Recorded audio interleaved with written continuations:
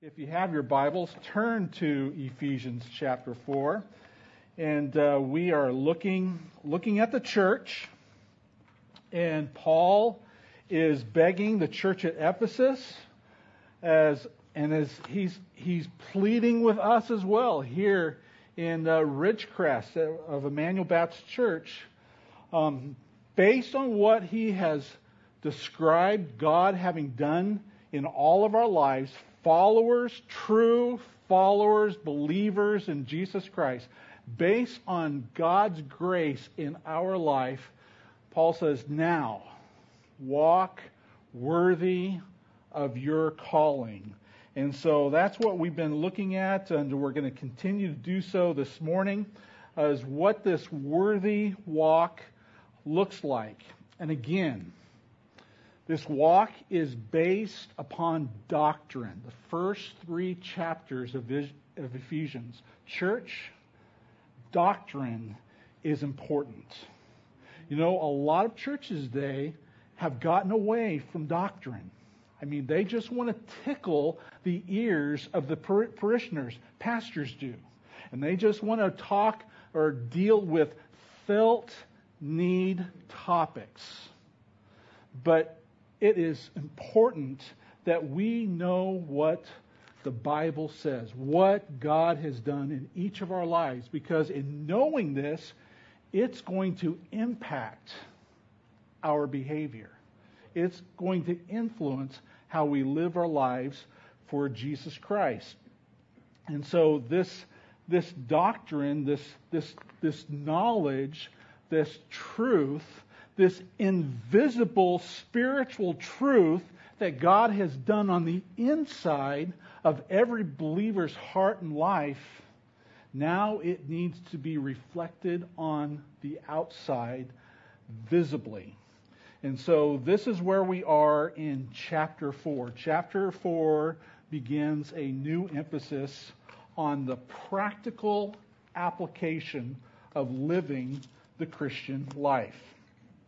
And so with that said, we're going to continue our look at verses 1 through 6. And we didn't get very far last week. We just got into the first characteristic of that walk last Sunday. And we're not going to get much further this Sunday. We're just going to look at the next word, okay? And the next word is gentleness or meekness. But let's read Ephesians 1, 4 through 6. I, therefore, a prisoner for the Lord, urge you to walk in a manner worthy of the calling to which you have been called, with all humility and gentleness, with patience, bearing with one another in love, eager to maintain the unity of the Spirit in the bond of peace. There is one body and one Spirit, just as you were called to the one hope that belongs to your call. One Lord, one faith, one baptism, one God and Father of all, who is over all and through all and in all. And so, verse 2 deals with behavior. Walk worthy of the calling to which He has called you to with all humility. Now, that word worthy in the Greek is the word axios, okay? And it means equivalent. And just as God has poured out all of His blessings, and we've looked at those in chapters 1 through 3, as He's poured out all His blessings into our lives internally, now that needs to be reflected externally in how we behave, how we live out our life with Christ. And again, it requires truth. And Paul primarily focuses on truth. But it's not just truth. It's also spirit. It is experience. We need to experience the love of God in our life. Some churches, they focus purely on the feelings, purely on the experience and the love of God. But when it comes to worshiping God, we are to worship Him in both spirit and in truth. It's both sides of the same coin, okay? And so I just want to remind you of chapter 3 and verses 14 through 19. We looked at this again last week, and I want to look at it again this morning. Paul's prayer, based on all the doctrine that he had shared with the church. Verse 14, Paul says, "For this reason I bow my knees before the Father, from whom every family in heaven and on earth is named, that according to the riches of His glory, He may grant to you to be strengthened with power through His Spirit in your inner being, so that Christ may dwell in your hearts through faith, that you, being rooted and grounded in love, may have the strength to comprehend with all the saints what is the breadth and length and height and depth, and to know the love of Christ that surpasses knowledge, that you may be filled with all the fullness of God." We primarily experience these truths and who God is in our life through the Word. It's through the Word, what the Word says, but also through suffering, through the hard times, the difficult times in life, through the darkness and the depth and the despondency we might find ourselves in. It's through those low points that we can experience that God's love, that God's presence goes beyond where you are at. God is holding you. His love is higher than you and I can comprehend. His love is lower than you or I can comprehend. It is wider. It includes everybody, both Jews and Gentiles. Not just those who live perfect lives. Nobody lives perfect lives. We are all qualified for the love of God. His love is that wide, and then His love is beyond our comprehension in terms of length. It begins before eternity, before God created the heavens and the earth, Paul says, and it reaches far into eternity. That's God's love for each and every one of His children. We come to understand and believe and experience those things. It's not just knowledge, but it surpasses knowledge, Paul's praying for, that we would understand these things, that it surpasses knowledge, that we would experience this, experience the power of His love and His presence in our life. Have you been there? Are you there? I'm not there all the time. But there have been times where I have desperately needed the touch of God in my life in a difficult period. And God has answered that prayer. And Paul wants us to experience this within the context of the church family. And that's what we are to be about when we come together. What saith the Lord? And how it applies to our life. And I know that some who are watching by Facebook this morning are physically unable to be with us this morning. But just know, friends, that the love of God far surpasses any depth of despair you might find yourself in this morning. He is there. and He is holding you. He is a God who knows. He is a God who hears. That's our God.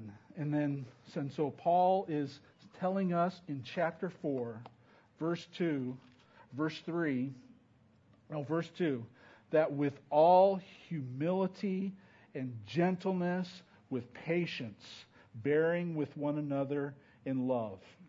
Now, we looked at humility last week, and I want to look at it more again this morning before we go to gentleness. But why are these characteristics so important in the life of a believer and the life of a church? So that we might maintain the unity of the Spirit in the bond of peace. God wants His church to be unified, the Bible says, to be eager to maintain the unity of the Spirit in the bond of peace. Why is peace? Why is this unity so important? I shared this last week. Number one, Paul is suffering for it. Paul is suffering for the mystery that has been revealed to him, that God has brought both Jew and Gentile together. There's no longer a wall of separation. And this message has been very controversial, especially to the Jews, but to the Gentiles as well. And Paul is in prison writing to this church for this very fact, that the mystery of what God has done through the life of the church has been revealed to Paul. And he is in prison for it. So Paul is suffering for this truth. Christ died for this reality. The Bible says in chapter 2 that when Christ died on the cross, He took two people groups. He took the Jews and the Gentiles, and He made them one new man. One new body. The body of Christ. Christ died to make this happen. This was so important to Jesus. And then number 3, it demonstrates externally what God has done invisibly in each of our hearts and lives. So maintaining this unity is critical and a responsibility for every believer in the life of a church. Look at 2 Timothy chapter 1, verses 8 and 9. Turn there for a minute. This is exactly what Ephesians speaks of in chapters 1 through 3. But in 2 Timothy chapter 1, verses 8 and 9, Paul tells Timothy, share in the suffering for the gospel by the power of God, who saved us and called us to a holy calling, not because of our works, but because of His purpose and grace, which He gave to us in Christ Jesus before the ages began. I want to just encourage you, if you've missed the first 3 chapters of Ephesians as we've begun this book study, that you go back and meditate on those first 3 chapters. It is so important to your Christian life, to the foundation of your Christian life. We need to be rooted and built up in these things, Paul says, because it impacts how we are to live our life for Him.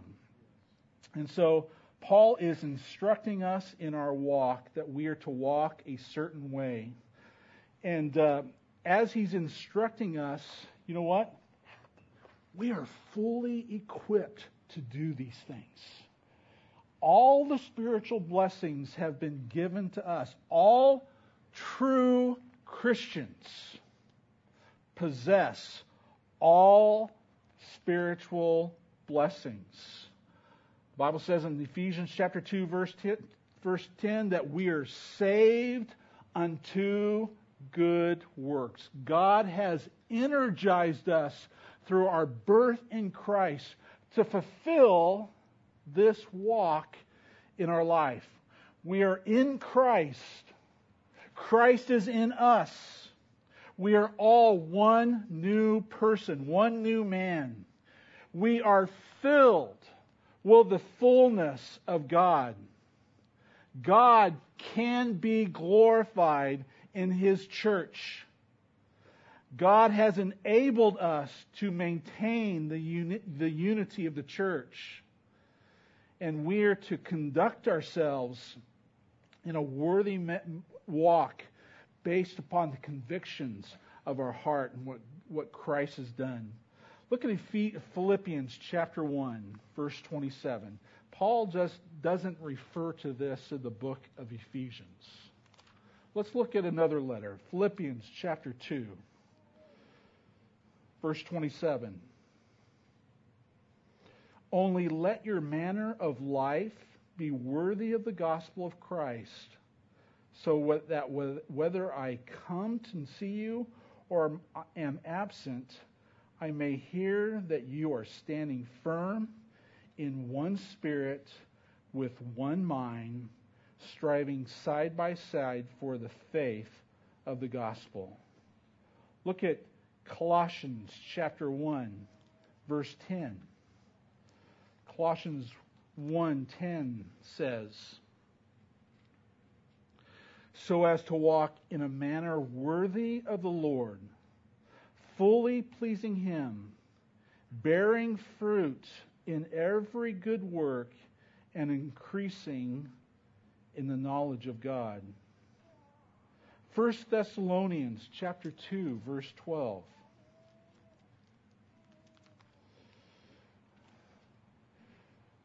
Luke is competing with me this morning. I hear him. Luke chapter, or Luke. He's thrown me off. Gotten me distracted. 1 Thessalonians chapter 2, verse 12. We exhorted each one of you and encouraged you and charged you to walk in a manner worthy of God, who calls you into His kingdom and glory. So when it comes to our walk and how we are to walk, specifically, this is not an option. This is a command. Walk worthy.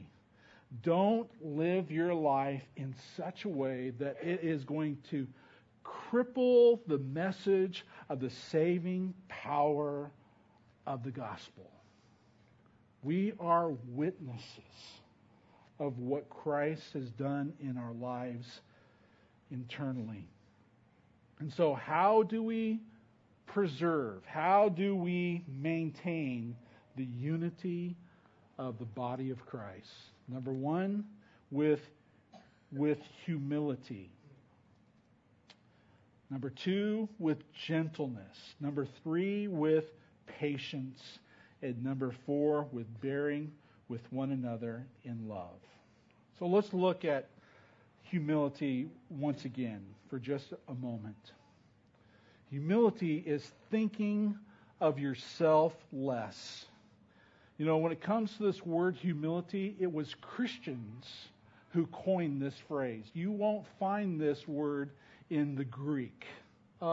Greeks were opposed to this word humility. They didn't think it was something that that a person should be living by. Humility was just a very offensive word to them. But for the Christian, it is to define who we are. We are to live our lives with humility. Walk worthy of who you are. And in order to be able to walk in humility, we need to understand our unworthiness. We are who we are not because of what we've accomplished. It's purely by the grace of God that He has made us worthy. We need to have some self-awareness. Paul was aware of who he was. Paul was an amazing individual. He took the gospel to many different countries. He planted many churches.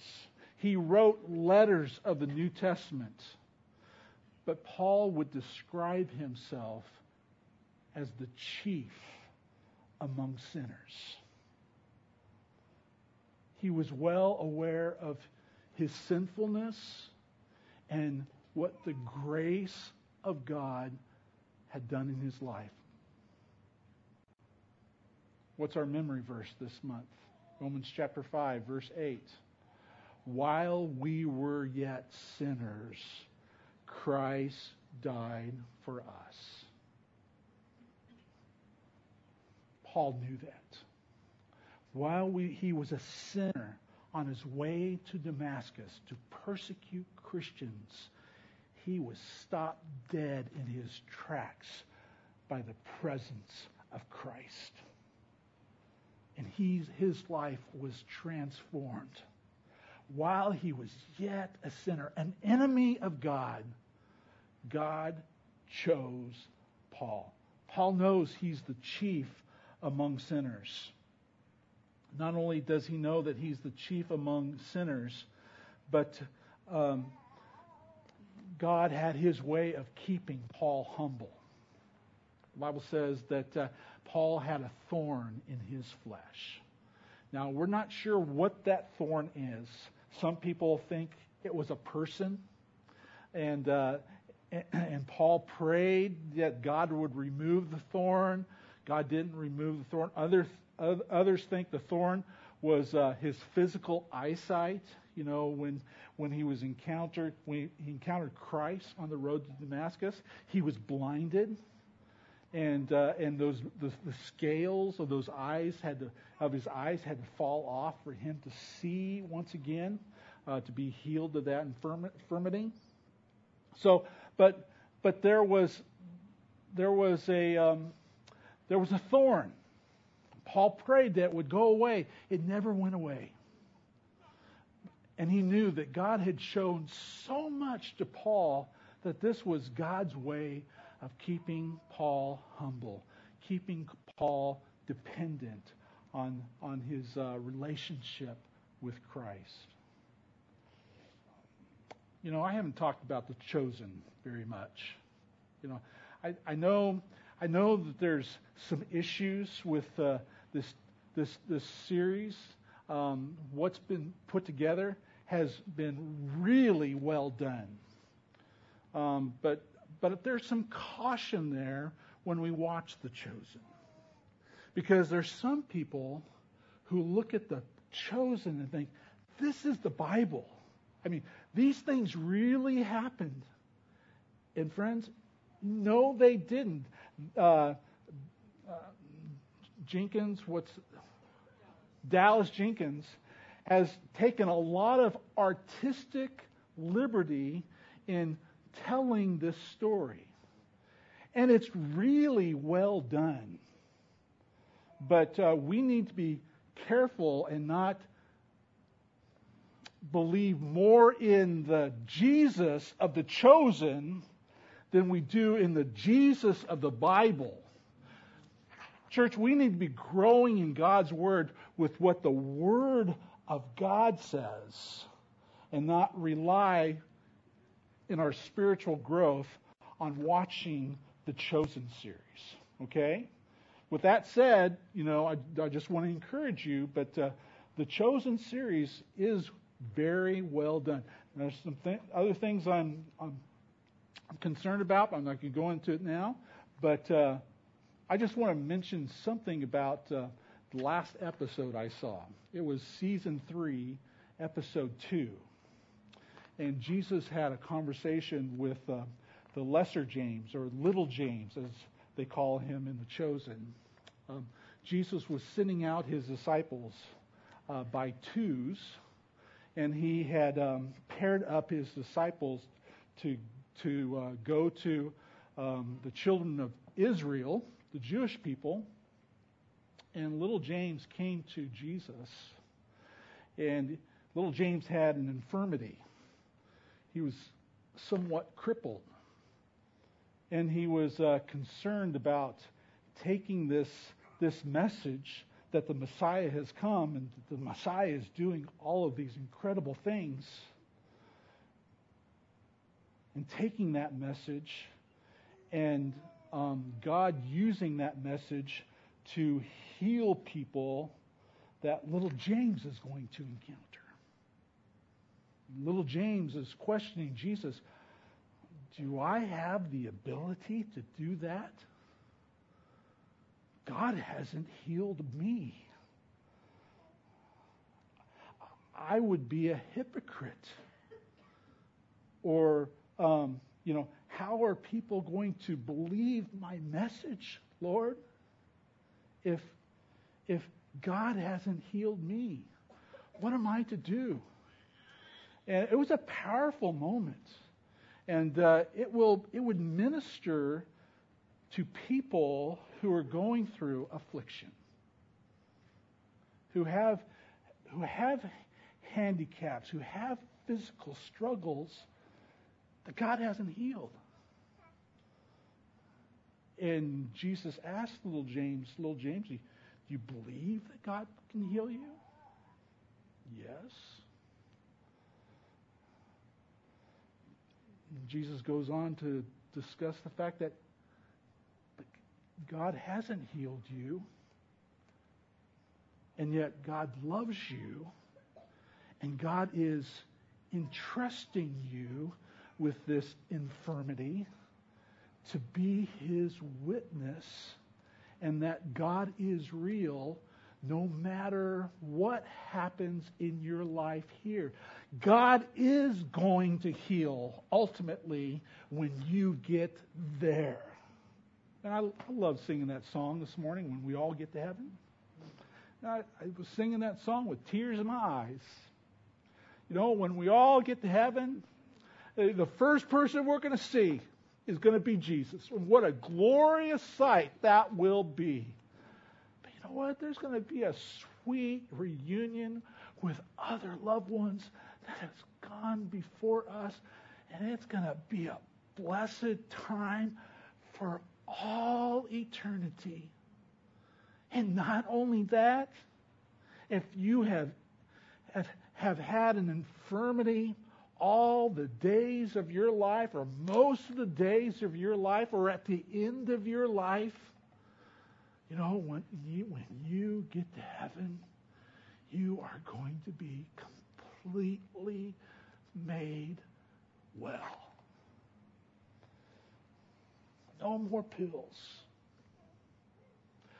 No more hospitals. No more pain. No more hospital bills. Amen? No more graveyards. No more memorial services. It's going to be life eternal. I don't know why I've gone that direction, but let me bring us back for just a second.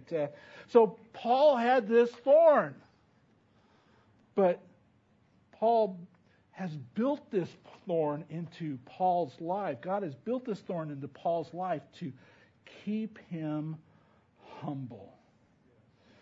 And then, in another way that God keeps us humble is by the permission that he may grant Satan to sift you like weeds. Peter had a problem with pride. He told Jesus, Jesus, I'll never turn my back on you. You can count on me. And yet, Jesus looked at Peter in the eyes and said, Peter, before the cock crows 3 times tonight, before the cock crows, you will have denied me 3 times. Satan has asked that he might sift you like wheat.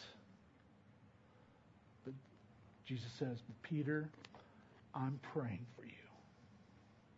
That when you return to the faith, that you strengthen your brethren. And so, God permits evil in our lives for His own purposes. I think we talked about that a lot Wednesday night in Craig's class. That God uses evil for His own purposes.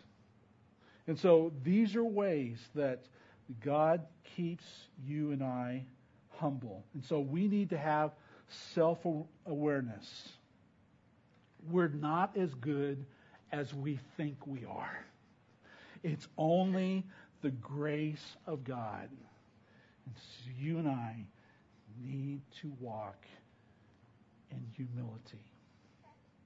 And then now we come to gentleness. Another word for gentleness is meek. But it is strength under control. All right? So what is the opposite of gentle? The opposite of gentle is revengeful. It's to choose to retaliate. It is vindictive. It is bitter. It's easily angered. That's the opposite of gentleness. But we're to walk, to have the worthy walk of gentleness, of meekness. Matthew chapter 5, verse 5 says, "Blessed are the gentle, for they shall inherit the kingdom of earth." They shall inherit earth. Galatians chapter 5, verse 23 says, gentleness is one of the fruits of the Spirit, one of the 9 fruits. 1 Timothy chapter 6, verse 11 says, the man of God is marked by his gentleness. The man or woman of God is marked by their gentleness. Now, that doesn't mean being weak or cowardly. All right? When you think of the word gentle, and again, this is a word that's marked by Christians. There's not a Greek word for this either. The Greeks saw the word gentleness as being very offensive. That is not to describe them either. But this word for gentle, it doesn't mean weak or cowardly. It means that your power is formidable in Christ. It's under the control of the will of God and the Holy Spirit. Again, we've been blessed with all the spiritual gifts in Christ. Okay? We have the ability to do this, to be this, if we'll just surrender our hearts and lives to the will of God. Look what the Bible says in Proverbs chapter 25, verse 28. Like a city that is broken into, and without a wall, is a man without restraint over his spirit. Proverbs chapter 16, verse 32 says, he who is slow to anger is better than the mighty, and he who rules his own spirit than he who captures a city. You're better than the person who is mighty when you are slow to anger, when you can rule your own spirit. And church, Jesus is our greatest example when it comes to gentleness. Jesus says this in Matthew chapter 11, verse 29. Come to me and learn of me, because I am gentle and lowly. This is our Lord. So if you're looking for an illustration of what gentleness and lowliness looks like, look no further than Jesus. Was he weak? Was Jesus cowardly? Absolutely not. He blasted the temple system on two different occasions. One at the beginning of his ministry and one at the end of his ministry. They were abusing the religious people, the religious leaders were abusing their Father's house and taking advantage of those who wanted to come and worship the Lord. Jesus condemned the hypocrites and the leaders of Israel. And he fearlessly stood before the crowd that wanted to stone him before he disappeared. Jesus was not passive about sinful behavior. When the leaders of the temple were charging exorbitant prices for the sacrifices, Jesus knew his Father's name and house was being dishonored, and he had tremendous zeal for his Father's house, and that caused Jesus to respond. But understand this, Jesus never wielded his power to defend himself. It was always about his Father's name. It was always about those who were on the outside, who were the most vulnerable. Jesus defended those individuals. And Jesus taught us to show great strength and protection for the most vulnerable. Look what Jesus says in Luke chapter 17. Look at Luke chapter 17.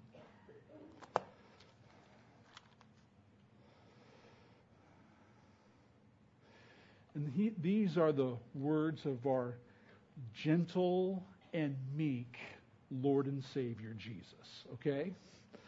Verse 17, and he said to his disciples, temptations to sin are sure to come, but woe to the one through whom they come. It would be better for him if a millstone were hung around his neck and he was cast into the sea than he should cause one of these little ones to sin. Pay attention to yourselves. If your brother sins, rebuke him, and if he repents, forgive him. And if he sins against you 7 times in the day and turns to you 7 times saying, I repent, you must forgive him.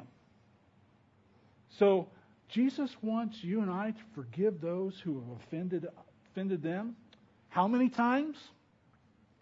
7 times 70, Jesus told Peter, okay, which means basically don't count.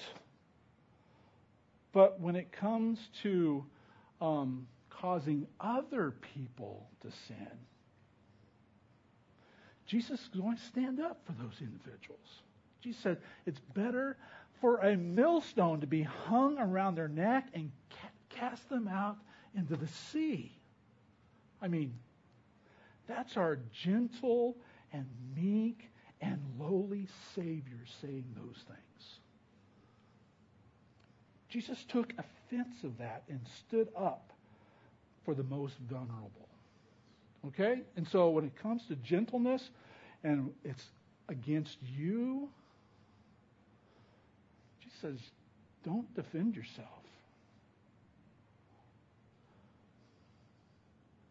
God is going to use this in your life. Evil is going to serve his own purposes. Jesus never defended himself. Only the honor of his Father's name and those who were most vulnerable. Jesus has set the example. We see this in Isaiah chapter 53. This prophecy of Jesus going to the cross and dying for our sin 700 years before it happened. He said not a word. Look at 1 Peter chapter 2. 1 Peter chapter 2, verses 21 through 24.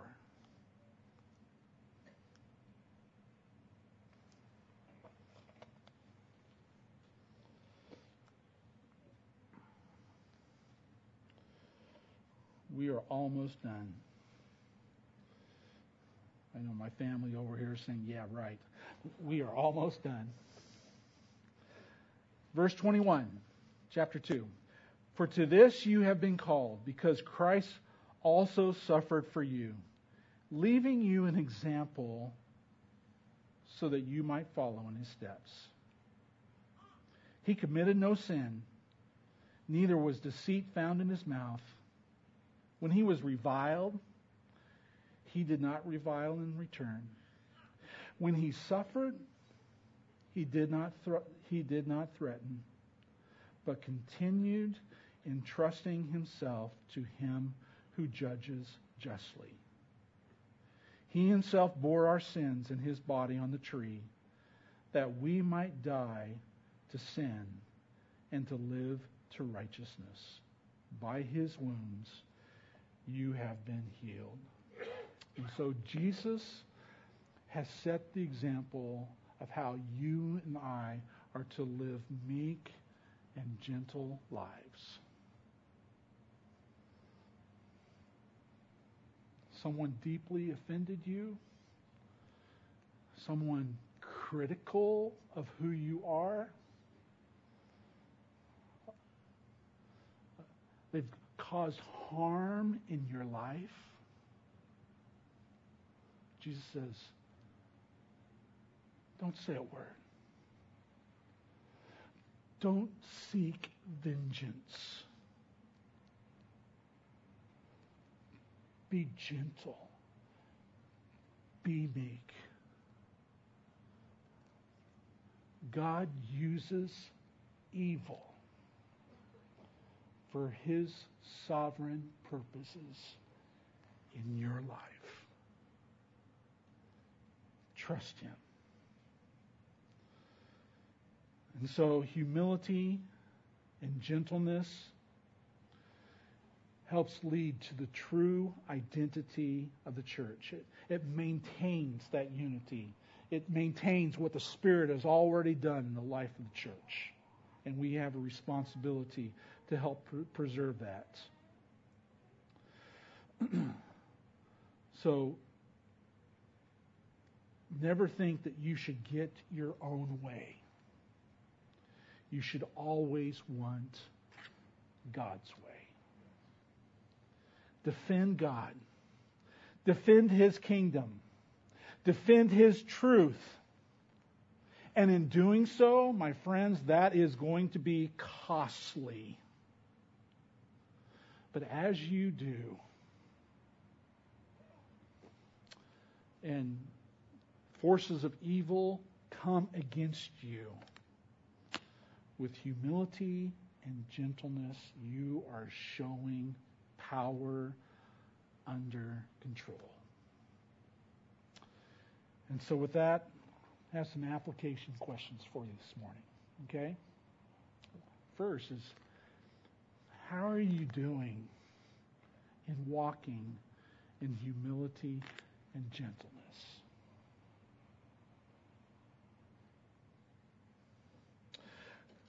Do you always seek to make peace, not trouble, not gossip, but pursue forgiveness and restoration?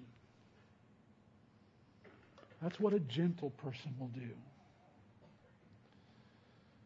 Do you respond to the word humbly and meekly? Do you receive counsel and instruction as love from people who disagree with you? Again, realize you may be at odds with them. You don't sense it as if it's love. But you know what? There's always a grain of truth in every word of criticism. God uses evil for His sovereign purposes. As hard as this might be to receive, don't respond in anger. Don't respond with vengeance. Be humble. Be gentle. Be meek. Say thank you. And let God use it in your life. Do you rise to the defense of your Savior and your God and the vulnerable with His truth?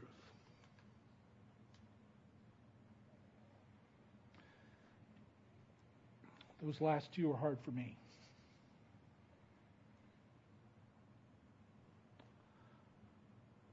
Oftentimes it's hard for me to receive criticism with love. It's hard for me to be quiet. I want to defend myself. And oftentimes I do, when I shouldn't have. I need to put a muzzle in it. But then there are times where I see the vulnerable being abused, and I stay silent when I should come to their defense and defend truth. Stand for truth and be willing to face the consequences. Paul was gentle. He was meek. He was humble. But he stood his ground when it was necessary. And it cost him his very life. This precious treasure of the gospel that God has entrusted to each and every one of us in the life of the church, it is worth protecting and defending and proclaiming in love. That's what humble and gentle and meek believers must do, because we are giving testimony of the incredible spiritual blessings that God has poured into each and every one of us. May we be reminded of these truths as we move forward. Let's pray this morning. Father, these are hard words.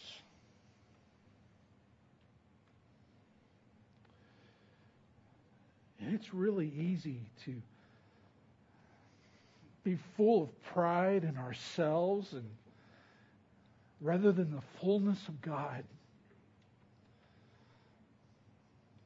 God, may the truth of your word set us free. May the truth of your word humble us and fill us with all the beautiful truth of God, what you have done in our lives. May we experience the love of Christ, not just with our head, but with our heart, with our spirit. And may these truths transform our walk with you and with one another in your church And as we leave this place into our communities and into our homes, with our loved ones, with our coworkers, Lord, it's not about us. It's about Christ in us. Thank you that you have equipped us to live according to these commands. So, Lord, we look to you and we say thank you this morning for who you are. Bless this time of invitation. If there's one here this morning who's struggling, Lord, there's been evil that has come up in their lives, and Lord, they don't understand. But God, you have a purpose. Lord, if they need prayer this morning for strength, Lord, I pray that they would step out, and Lord, we could pray over them this morning. But if there's one here without Christ, Lord, that today would be the day of their salvation. Jesus, you have died for them. And you want to pour out your blessings into their life, but they must surrender their life to you. Admit that they're a sinner and believe that Christ died for them, rose from the grave, and wants to call them his very own. Lord, bless this time of invitation as we worship you. In Christ's name we pray. Amen. Would you stand?